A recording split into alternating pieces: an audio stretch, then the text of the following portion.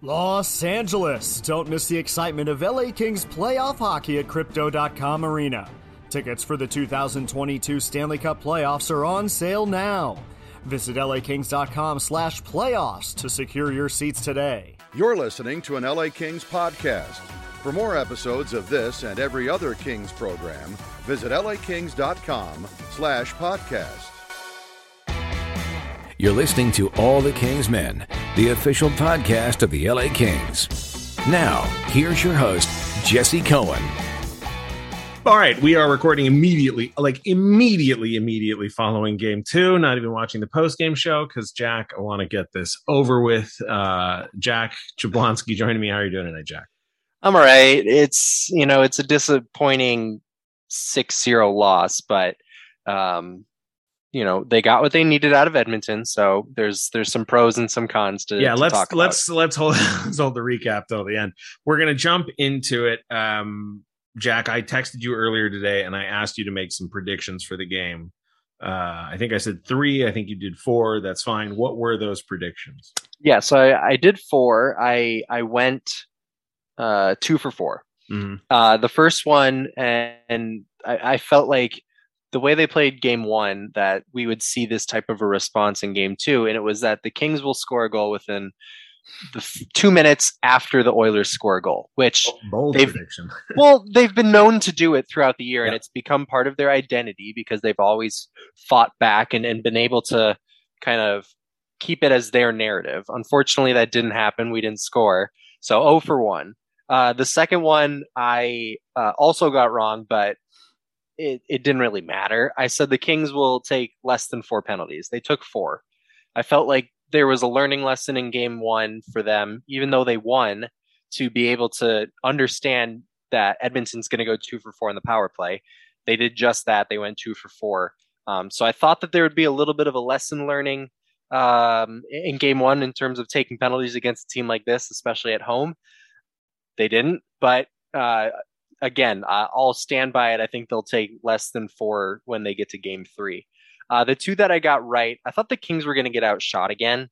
Mm-hmm. When you beat a team like Edmonton in game 1, especially in the last minutes of the game, especially in the first 10 minutes that a team's going to come out and really try to put a lot of pressure on you.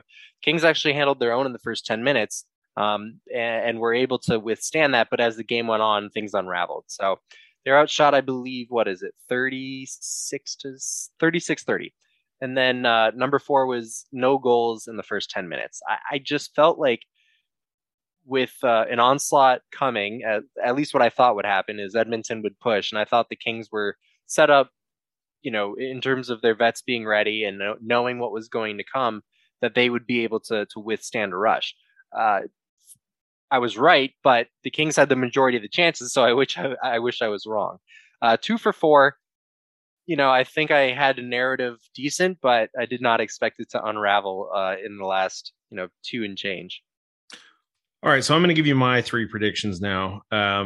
They were a lot less specific, and unfortunately, I think I went 3 for 3 on them, which will give you an idea of what they were.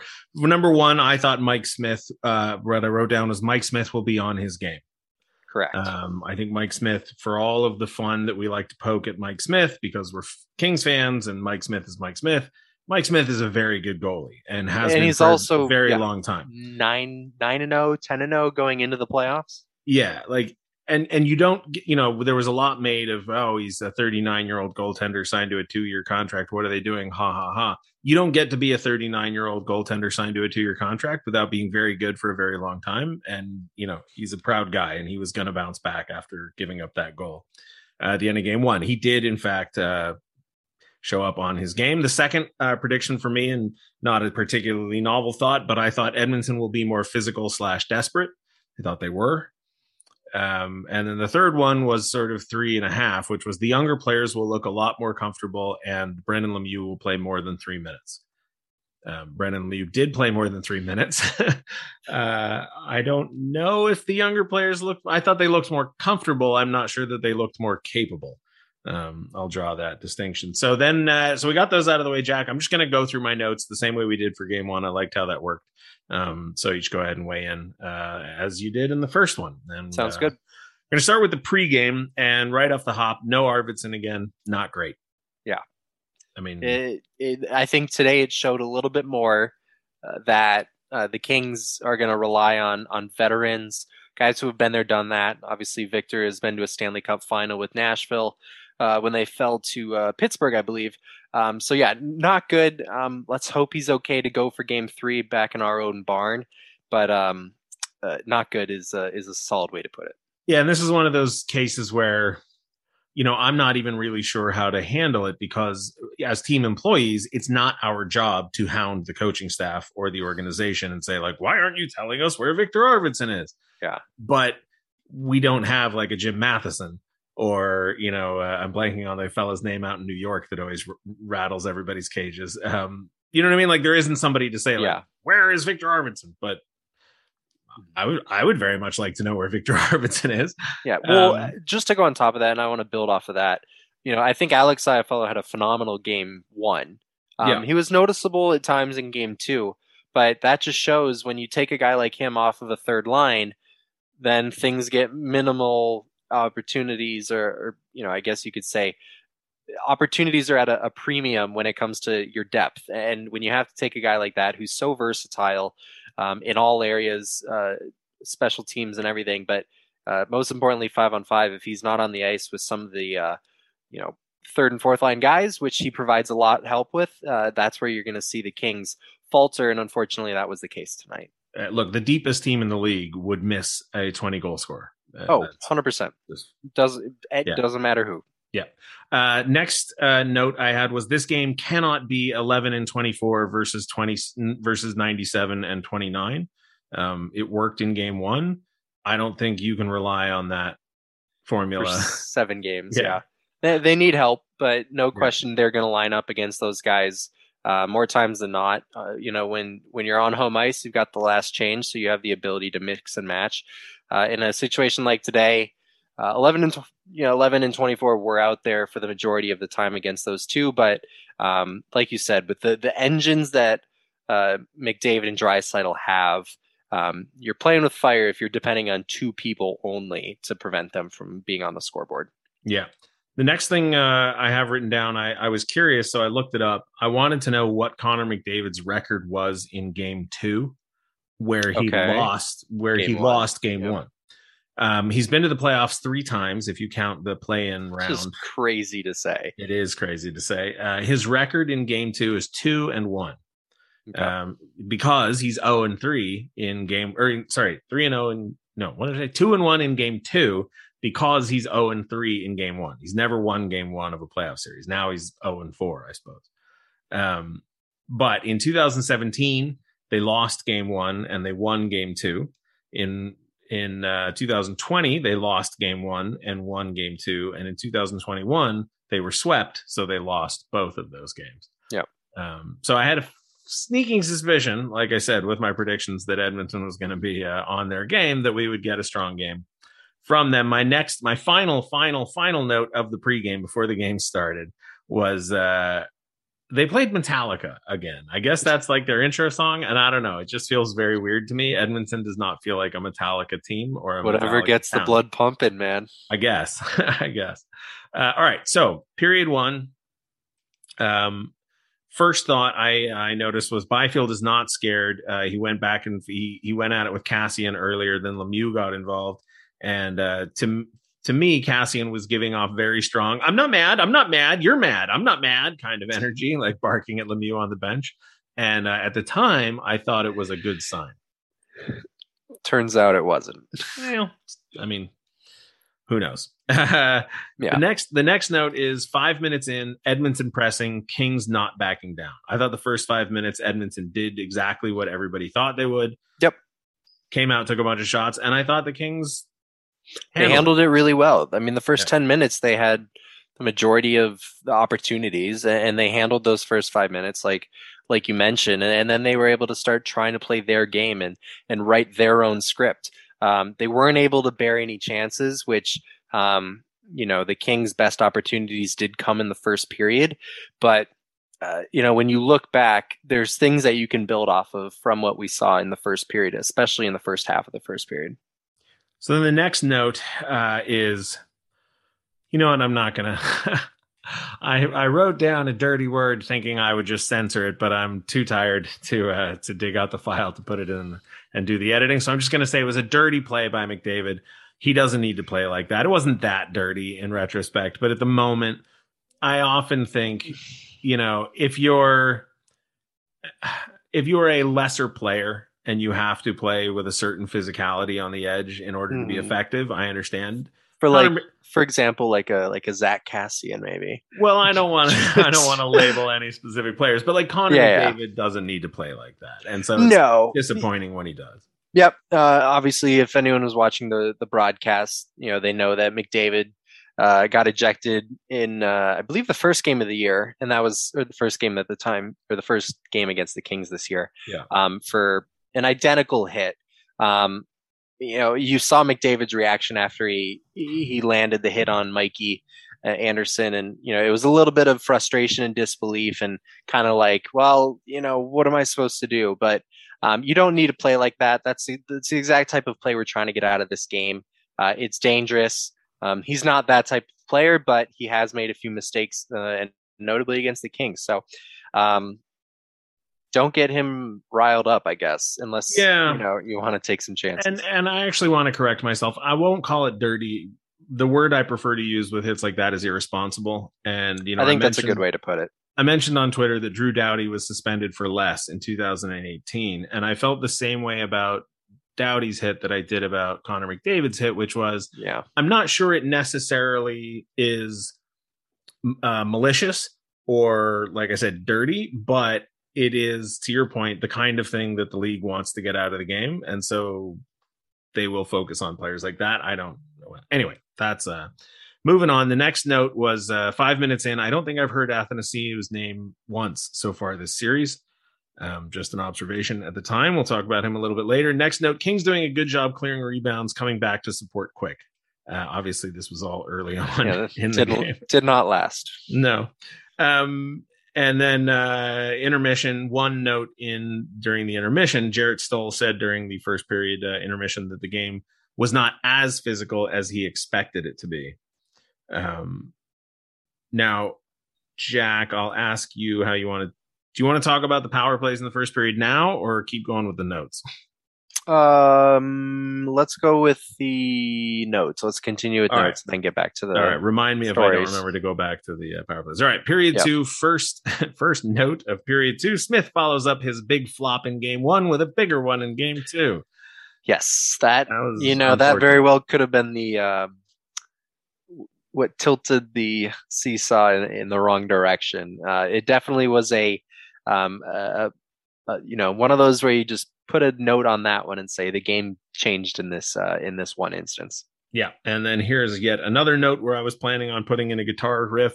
29 scores on fill in the blank penalty. Next note, Smith knocks the net off its moorings. That was shortly after that. Then Kings take another questionable penalty.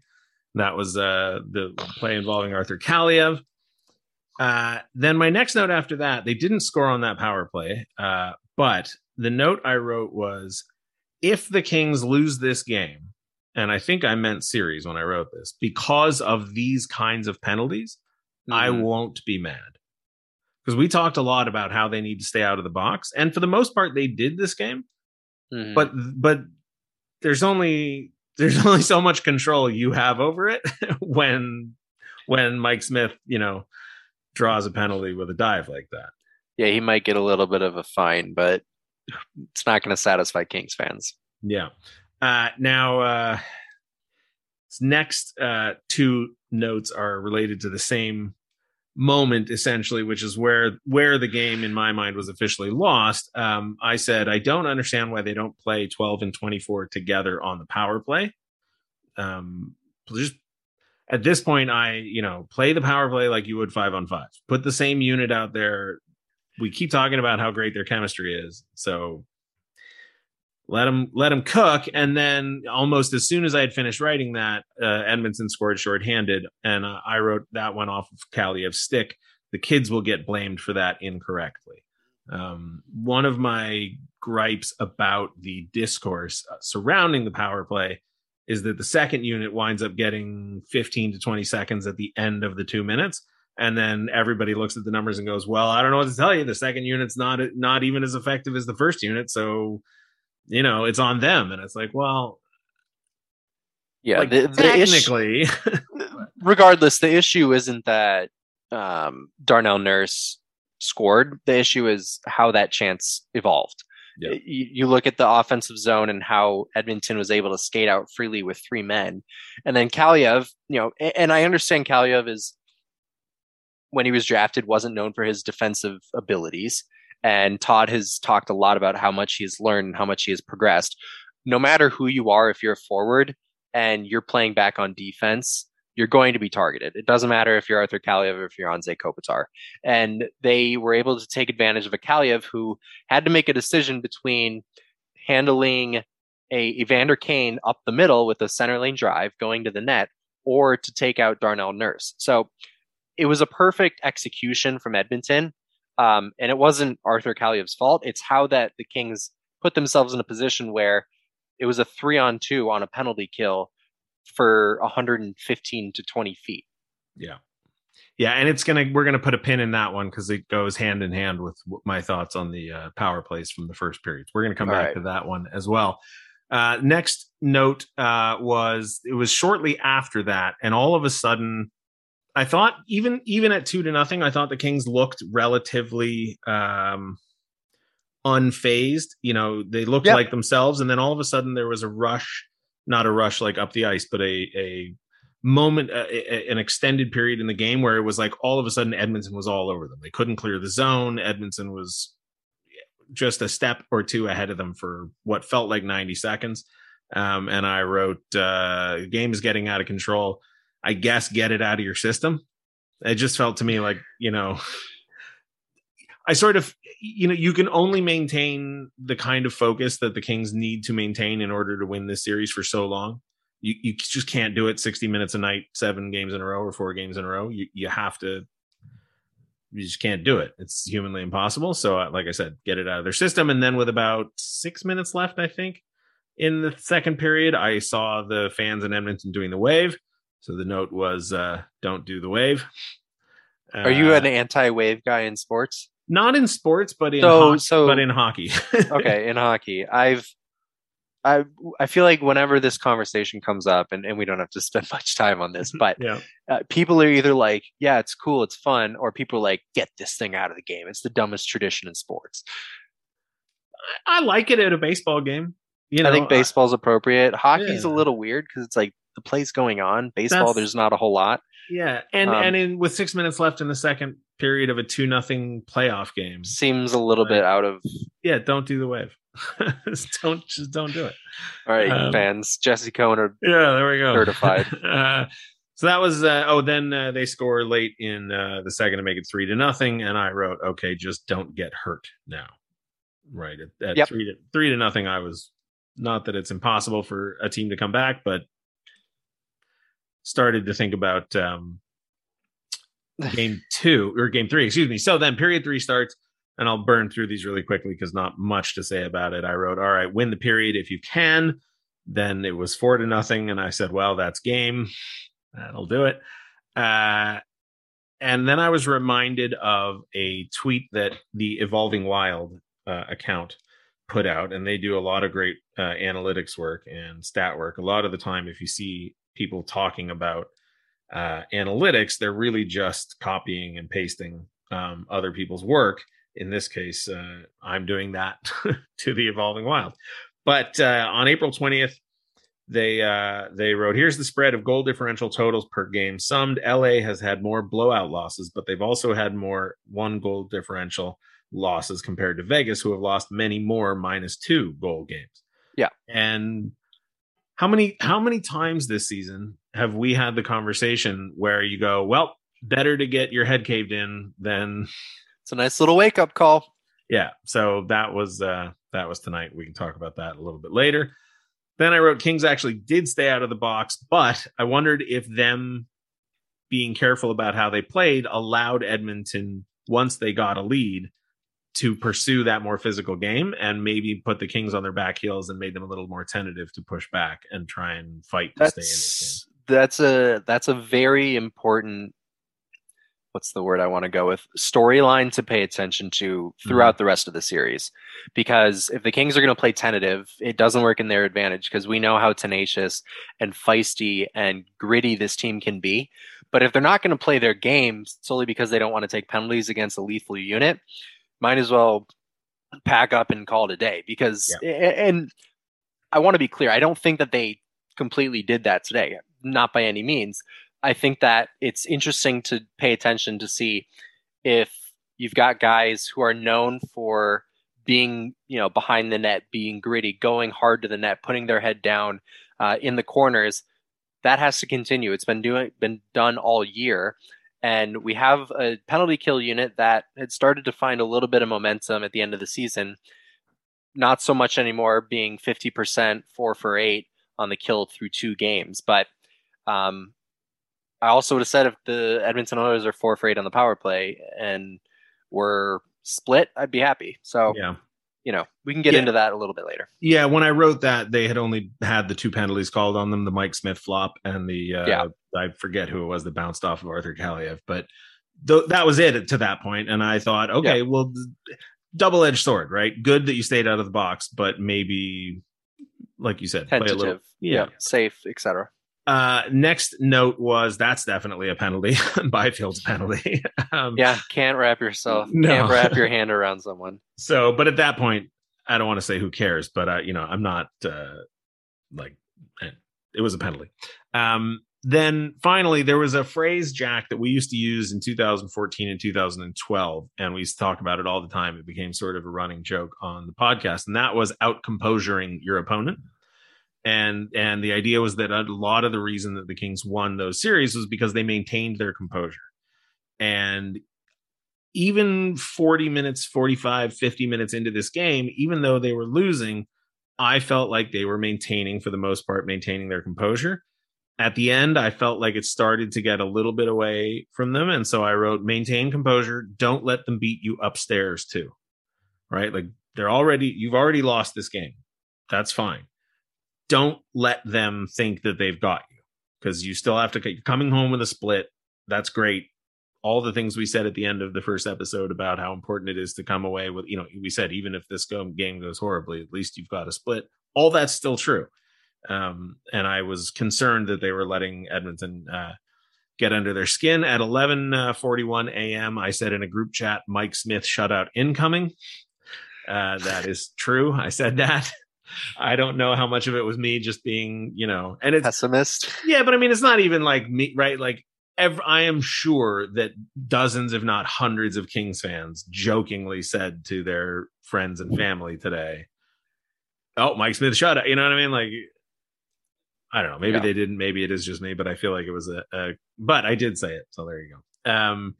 2 more notes left before we're done with this part, Jack. One is this is not the way, Lemieux, is what I wrote at the end there. Yes. Brendan Lemieux trying to stir stuff up. I get it. I understand the instinct. I don't think there's much of a benefit. Maybe I'm wrong. Maybe Jared Stoll or Jim Fox would tell me that I'm wrong and that there's tremendous value in something like that. But from my perspective, in a loss like that, don't take any dumb penalties. Don't do anything that's going to get you, particularly with his reputation and the league's propensity for punishing him based on that reputation. Take your loss, get out of town, come home with a 1-1 split. You have home ice advantage. Let's not do that.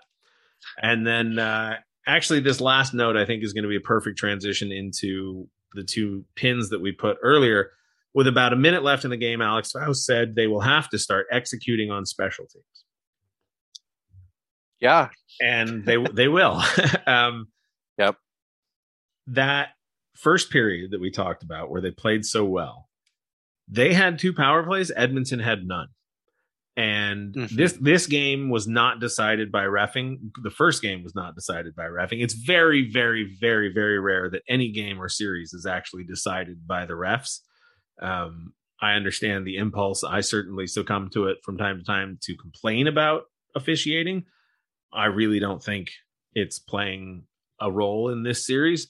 What is playing a role is that the Kings are exactly who they have been all season, whether it's being in a ton of 1-goal games and losing more than your average amount of blowout games, whether it's dominating at 5-on-5 and struggling on special teams. The Kings do have to sort out special teams, because in a game that could have been, I mean, they got shut out and they didn't score a power play goal and they allowed another shorthanded goal. And then that is not a recipe for success against this particular opponent. Yeah, it's special teams are huge, and as you were saying this, I was kind of running through some statistics in terms of special teams and the playoffs so far, and through 2 days of the 8 games, the team that scored more power play goals won every single game, and we know that there's a distinct advantage with Edmonton. Now, just because they have that advantage doesn't mean that they're going to win every game, but it just means that it shows how important it is for the Kings to play the right way. And that's to be able to be aggressive and draw penalties in the offensive zone, opposed to being on the other end and taking penalties in your zone. And the Kings weren't able to cash in on the 2 power plays they got in the first period, which would have drastically changed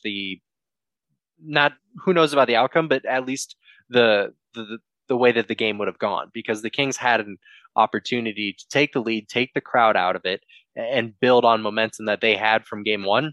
They weren't able to do that, and then 1-for-1 in terms of power plays that Edmonton was able to take advantage of when they got their first opportunity, and that changed everything. So it's important. It's something that Todd has talked about from time and time again, and the units, the personnel, whatever it may be. Someone has to figure it out, and that just means you hope that this unit that's been able to move the puck in that first power play can cash in, and then all of a sudden they've got a distinct advantage if they can level it up at 5-on-4 and use their 5-on-5 skill and notable statistics that favor the Kings. Yeah, and I just I'm looking at the shot attempt graph, whatever you want to call it, the roller coaster, as I like to call it. We talked about it earlier. Edmonton sort of came out swinging in the first 3 to 5 minutes. The Kings weathered the storm. They get that early power play, and for the next 10 minutes, the Kings start taking control of the game.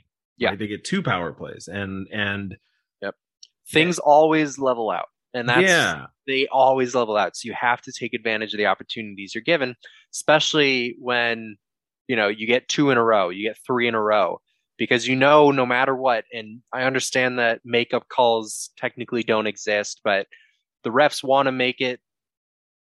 They want to make it as even as possible, and very rarely, especially in playoff games, you're going to see a very lopsided power play between the 2 teams in terms of opportunities. Yeah, and what you'll see in that roller coaster is the quick uptick to Edmonton's side in the first few minutes of the game, then the game pulling back to LA's favor over the next 10 minutes with those 2 power plays.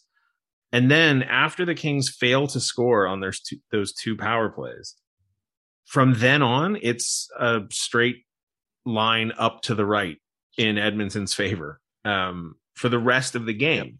And I don't think it's a coincidence. There's a brief moment in the second period where the Kings sort of tried to fight back.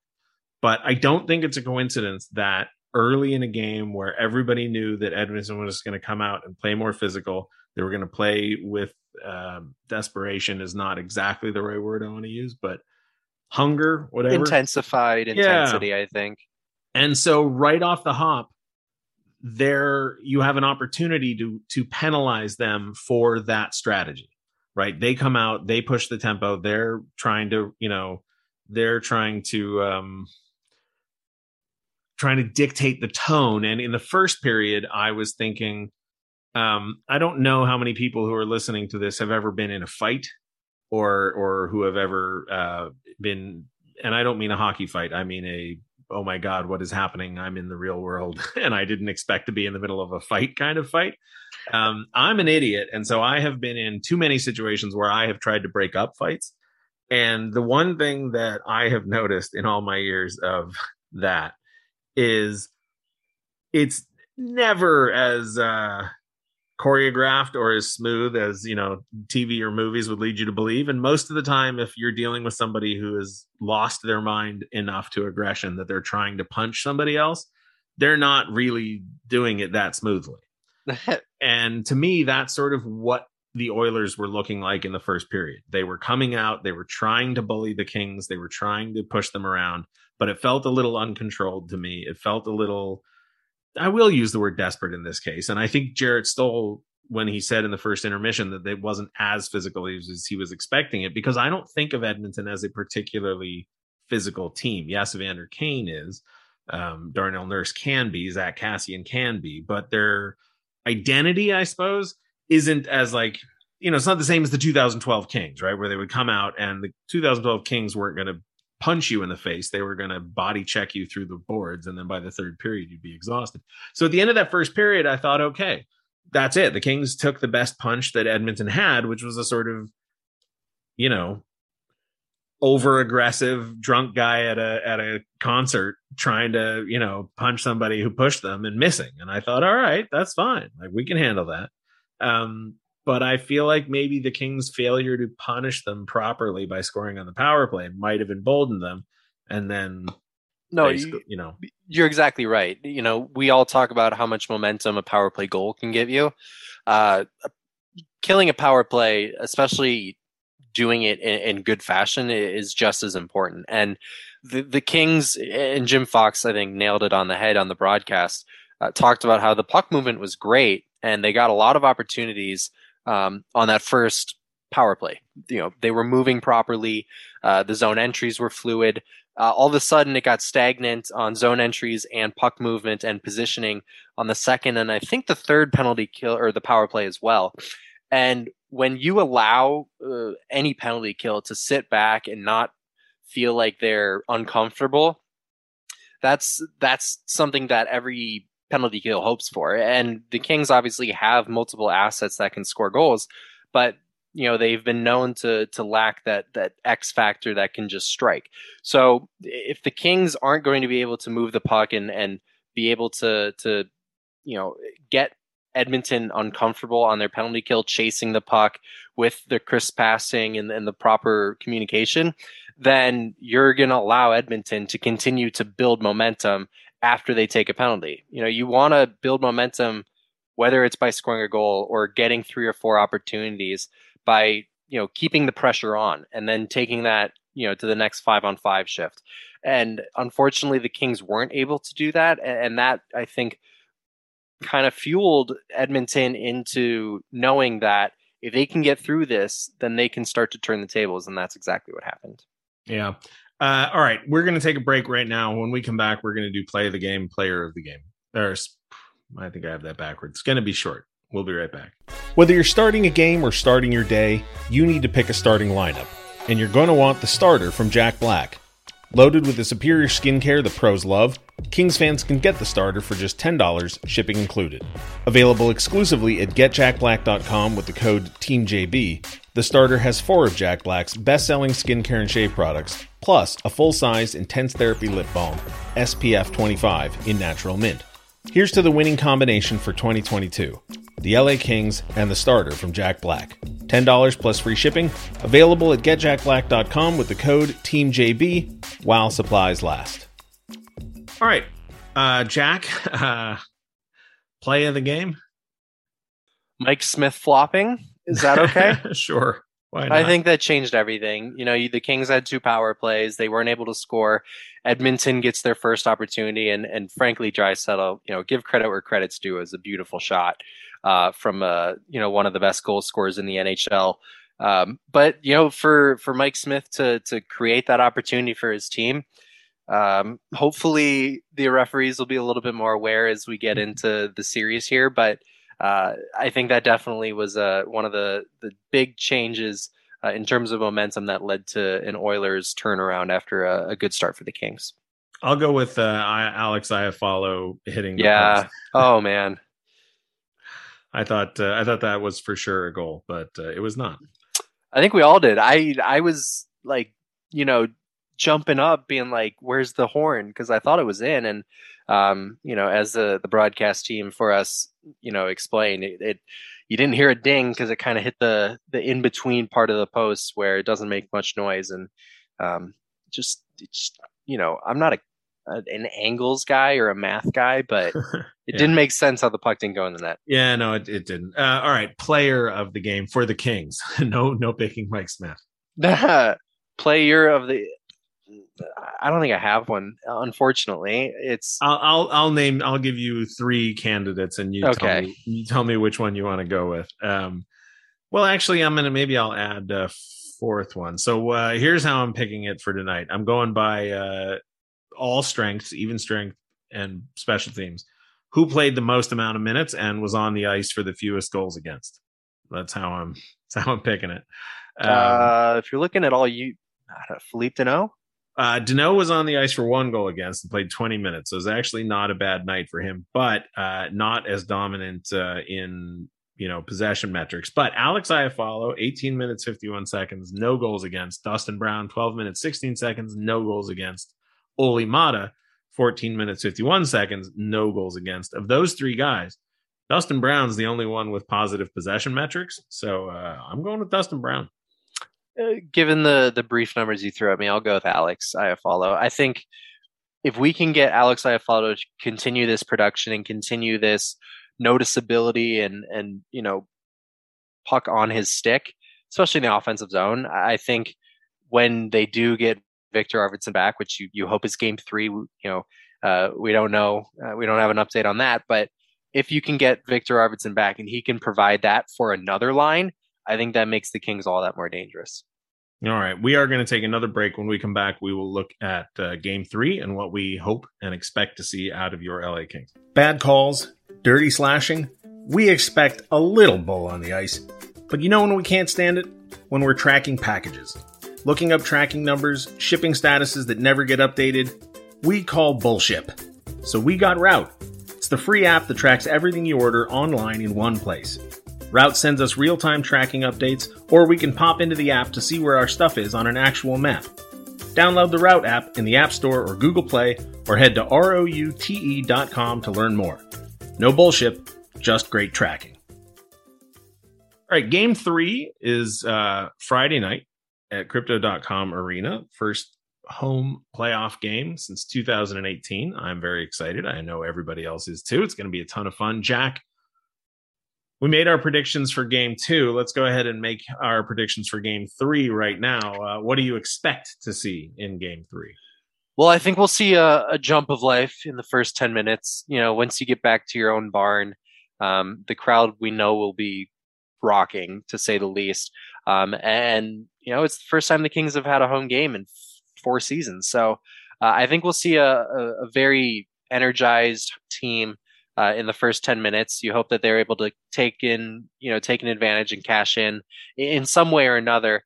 But on top of that, it goes back to getting back to their identity and getting the puck in deep, getting aggressive, going after their defensemen.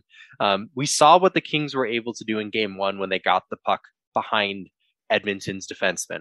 And if they can use their tenacity and their speed, especially in that second line's identity, I think we'll see a lot more success in offensive zone pressure and offensive zone possession. So I think you have to hope that that'll be a little bit more of what we see in terms of their mindset going into the game. They lost 6-0, but mission accomplished on the road. You got the split, you own home ice. You're going back to your barn. You have to be feeling good about the way that you guys played game 1. And you realize what you can't do and what happened in game 2. So, coaching staff will be all over special teams And on top of that, you just got to hope that Jonathan Quick bounces back. And frankly, I expect him to. Yes, I'm not worried about Jonathan Quick, and I'm not worried about the team in general because at this point, I don't know what the record is, but their record following a loss since Christmas is great. And Jonathan Quick's personal, one of the hallmarks of his career was always bouncing back after a loss like that. So not too worried about that. As far as things that I hope to see, obviously, we hope to see Victor Arvidsson back in the lineup. We hope to see a Kings might be an team. Understatement. Yeah. I would very much like to see the Kings not worry about, like, I understand why we all said you got to stay out of the box after game 1.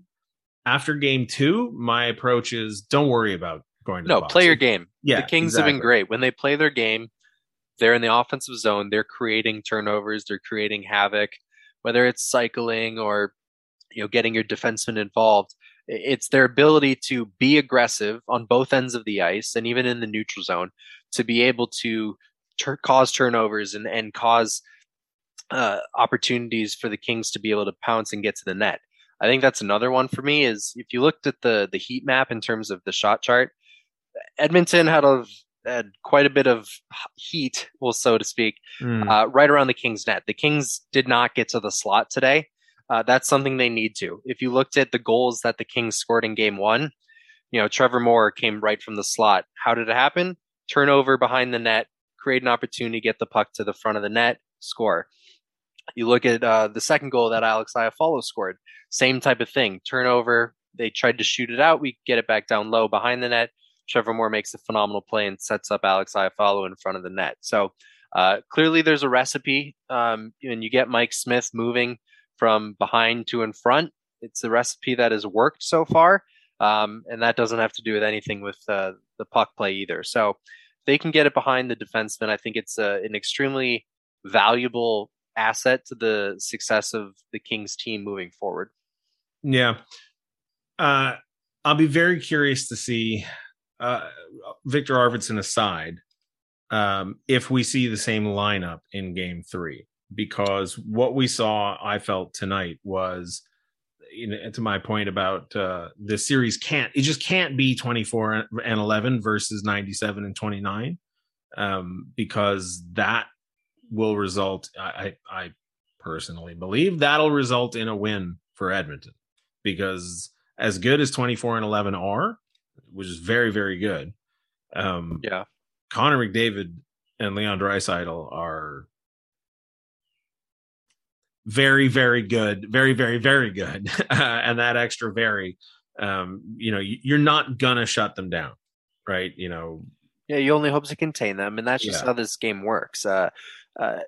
In terms of personnel, I think it'll be interesting to see if they make any moves. You got to go like Tobias Bjornfot, who's played the majority of the year when healthy in the lineup. Not in the lineup right now. Can they bring in the speed of Rasmus Kupari to bring some energy? It'll be interesting to see what decisions Todd goes with. Whatever he does, I trust him. He's helped us get to this situation, but Todd seems to be able to make the right tweaks when lineup changes are needed. So if he deems that's the case, then I'm all in for whatever he does. Well, I wasn't planning on bringing this up at this point, but I think I will anyway. One of the things that I've begun thinking about this team is that the way I've been phrasing it to myself is that the things that make them good are also the things that make them struggle, or the areas that they exceed or excel at are also the areas they struggle at. So, for example, special teams or keeping the lineup the same. What I'm left to sort of conclude at the end of a season where they have struggled mightily all year long on special teams and have not really changed that much about the special teams. What I'm left to conclude is that what's more important is maintaining that identity that we've talked about. And maybe I want to back up and come at this from a different angle.